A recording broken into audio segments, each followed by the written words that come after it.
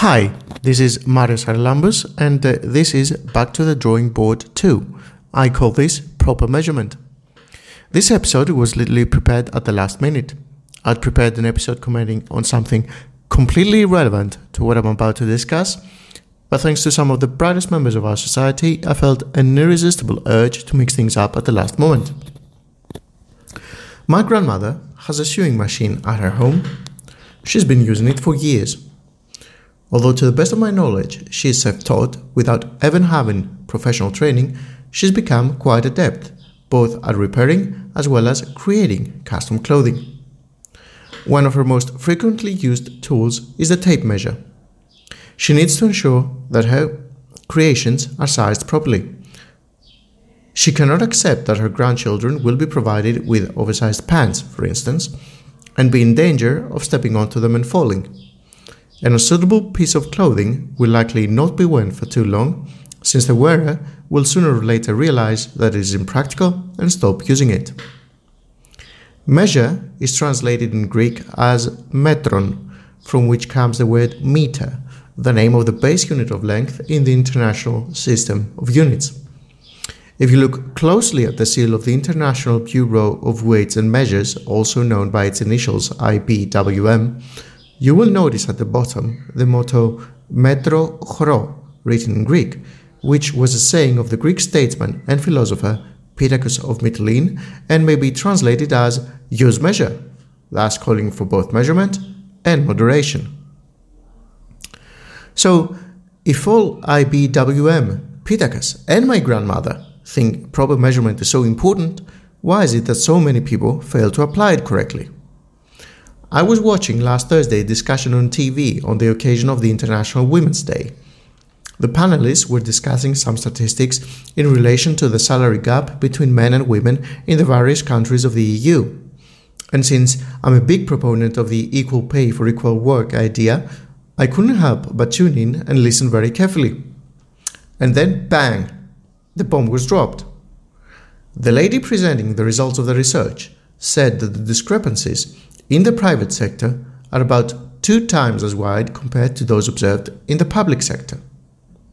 Now, I do not know the local laws of each EU country, but I know enough to know that there are no salary discrepancies between men and women serving in the same public sector post in any EU country. It became obvious at that point that the presenter tried to link the general salary gap between men and women, arising mostly from the fact that more men are employed to highly ranked posts than women, to the illegal and unethical inequality in salary for the same work. If we want to reach sensible conclusions, we have to use the proper metrics. We have to measure things properly. Elstat, the Greek statistical service, released some interesting data a couple of weeks back that made everyone, Greeks and other Europeans alike, jump on their feet with joy. The country's GDP expanded by 1.4% in the previous year, they said. Everyone kept commenting that Greece was firmly back in growth trajectory. Even highly ranked European politicians like Pierre Moscovici, the European Commissioner for Economic and Financial Affairs, Taxation and Customs, adopted this view. Checking a few tables under the headline, though, there are some interesting facts to be found. Tourism, which accounts for roughly 20% of Greek GDP, grew by a whopping 10%. This means it contributed a plus 2% to the economy. It also means that if the entire economy grew by 1.4%, we can calculate that, barring tourism, the Greek economy actually contracted by 0.75%. One should also take into account the fact that one of the main reasons why Greek tourism has been registering record performances in the last few years is because the country's main competitors, the Turks and the Arabs, have made it a habit of blowing each other up, so naturally tourists refrain from visiting these countries.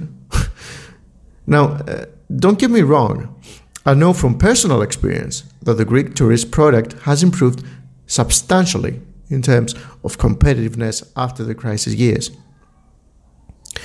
And the overall expansion of Greek economy by 1.4% is a good result.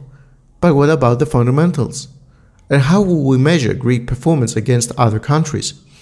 In terms of GDP growth, which is affected by many different factors, or perhaps in terms of GDP per capita?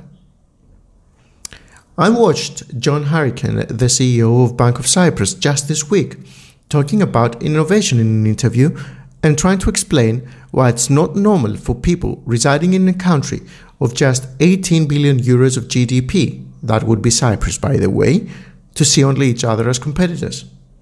That Cypriots have to see the entire planet as their market if they really want to improve. You don't necessarily need to be the best in anything, but you certainly need to measure up against the best in your class. Otherwise, even if your metrics improve, how do you know you're not falling behind? So, who do you measure yourself up against? What about your company? Are you using the proper metrics that will show your weaknesses?